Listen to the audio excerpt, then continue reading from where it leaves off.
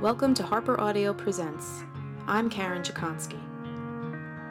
Whether you're a parent or not, you may remember Jennifer Senior's 2010 New York Magazine article, All Joy and No Fun, Why Parents Hate Parenting, and you may remember the discussion and debate that followed. Her report of recent findings in the social sciences, that in certain cases parents might be less happy than non-parents, touched a few nerves.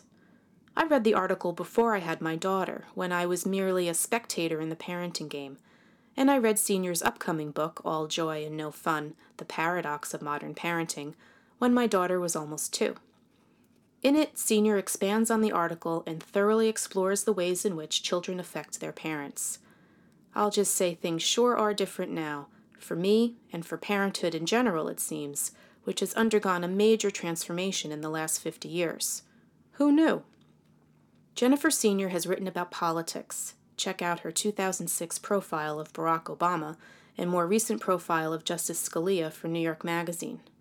All Joy and No Fun is a move towards social science, but as you'll hear from someone who's covered the U.S. Senate for years, politics and the family unit have a lot in common. I was going to ask you about your access to everyone, I don't spend as much time with them as you'd think.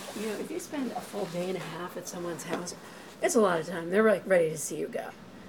Whenever I approach civilians, I'm always so curious, do they know what they are in for? Do they have any idea? Especially these guys, because they were just people sitting in a parenting class.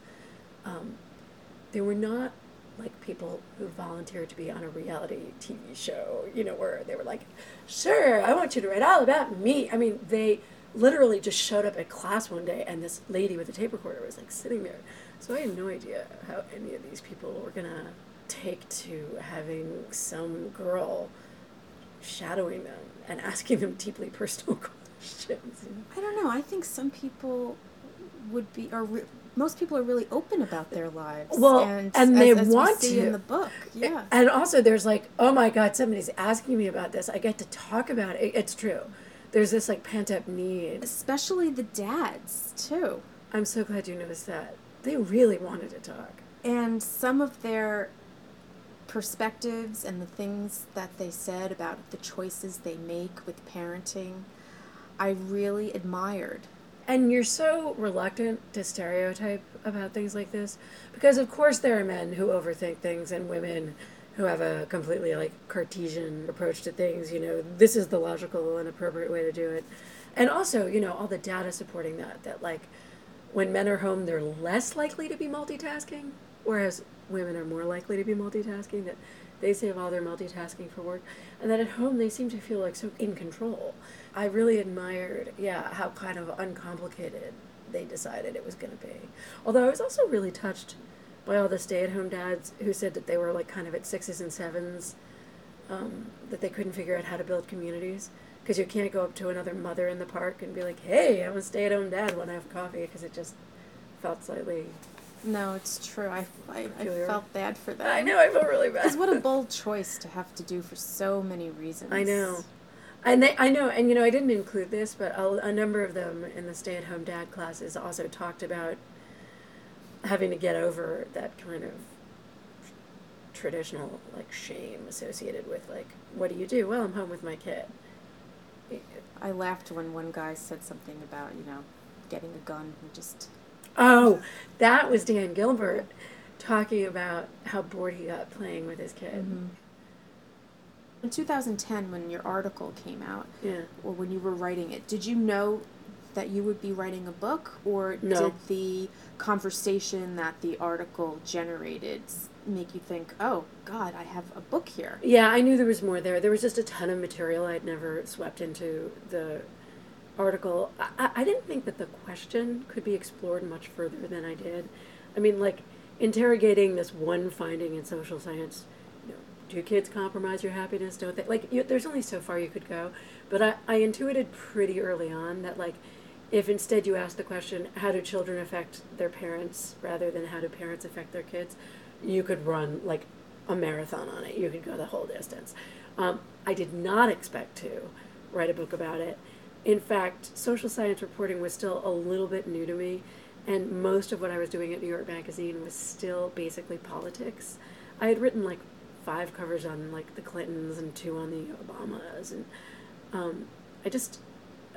I thought of myself mainly as a politics writer, and I started segueing into social science reporting and totally enjoyed it, but did not envision.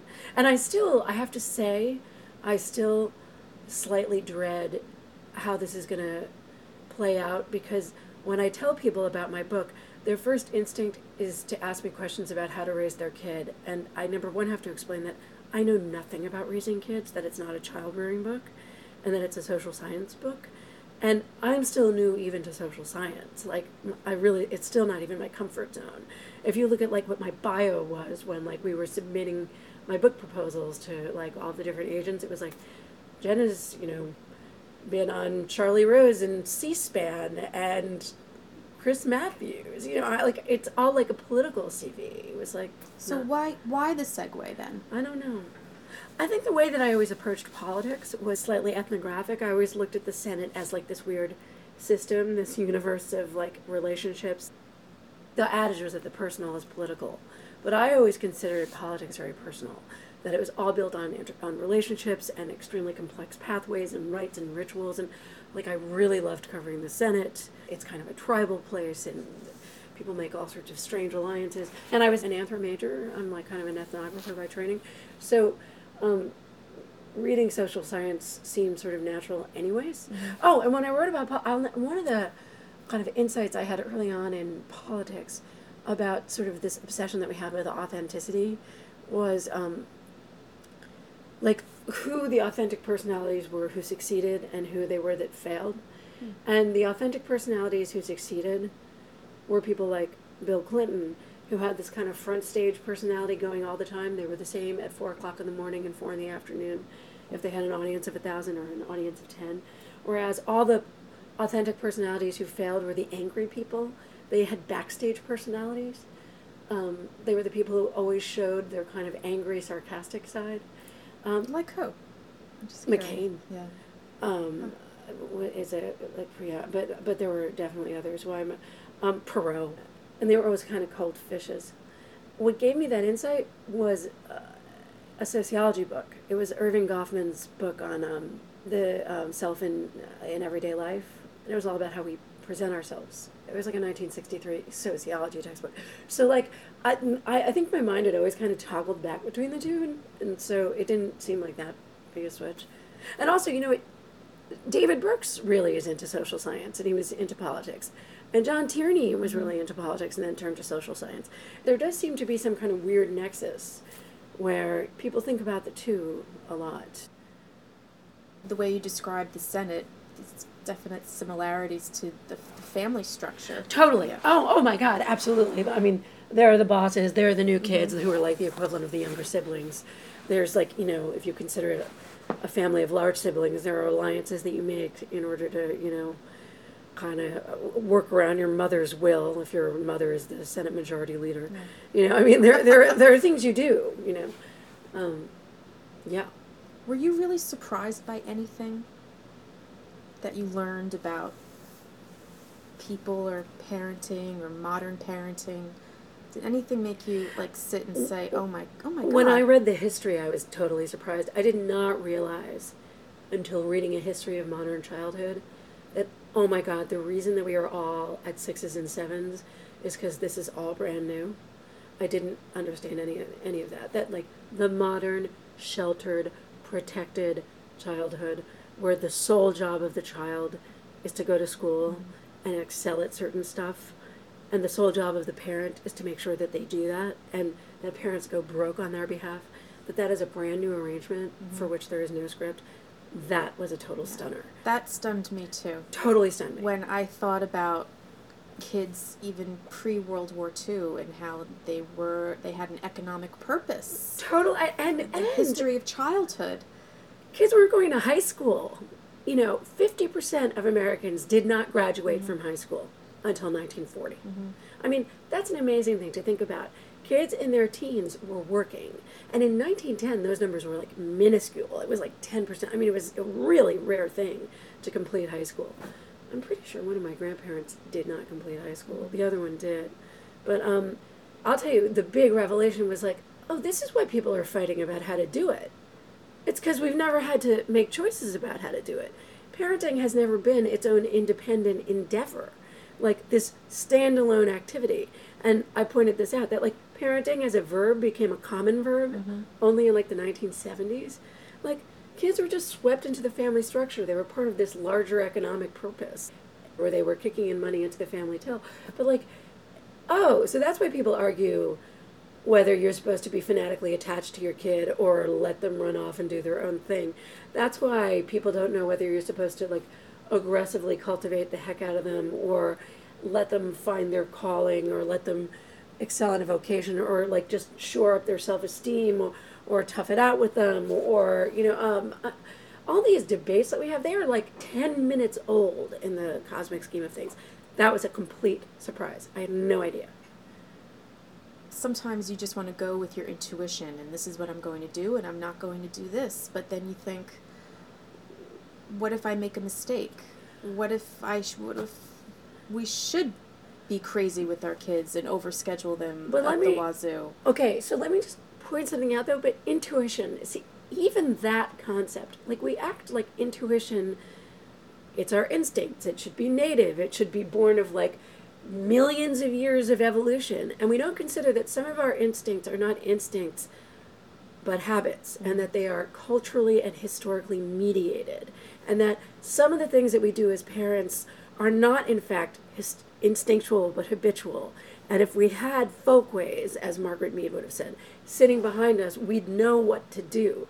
There would be many, many hundreds, if not thousands of years of folk wisdom telling us what to do. And so Dr. Spock said to trust our instincts, but it's not clear to me that we have a totally defined set of instincts when it comes to modern child rearing, other than like, oh, the kid's hungry, feed it. Oh, the kid's tired, put it down. What I think is so interesting is like kind of the conflicting signals. I came back with my kid, and they drilled me in the hospital. If your kid sleeps more than X number of hours, wake it to feed it. You don't want it going into shock. Whereas my mother is like staring at me going, you're going to wake a sleeping baby? Never wake a sleeping baby. Right. This was axiomatic in her generation. And, they're just directly contradictory. And you'd think your instinct would go one way or the other, But, in the hospital, they're telling us one thing. So it's like, it's a miracle any of us grow up and... Except for that, we've been doing it for a bazillion years. Everybody seems fine, I think, the point might just be that there's more than one way to skin a cat. I'd like to end with a clip from the audiobook version of All Joy and No Fun, narrated by the author, who did a great job, by the way. Senior interviewed a ton of parents all over the country, all of whom were open and honest about parenting and the joyful and, well, not so joyful parts of it. One woman who has stayed with me is Sharon, who was raising her grandson, Cameron. All that morning, I fret for Sharon. The task of raising a toddler requires so much energy, even for the young and able-bodied. But for someone who's 67, who's already raised 3 children, who's living on a fixed income all by herself, these are hardly ideal circumstances for a parent. Most social science studies would predict that a person in Sharon's situation would be far happier without a child.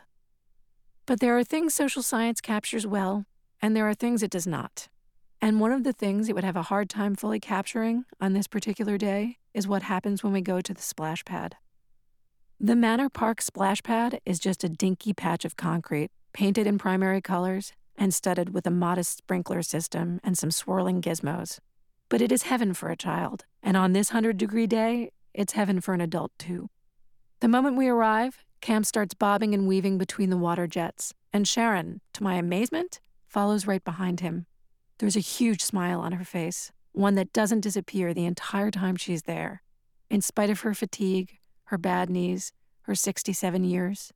I think unbidden of the opening scene in the book Immortality, in which the narrator watches an older woman wave gaily to a lifeguard, managing for one heartbreaking instant to completely transcend her age. As Sharon stands beneath a nest of buckets, giggling while a stream of water rains down on her head, The same could be said of her. She is as unencumbered as a 20-year-old, a picture of girlish bliss. There is a certain part of all of us, Milan Kundera writes, that lives outside of time.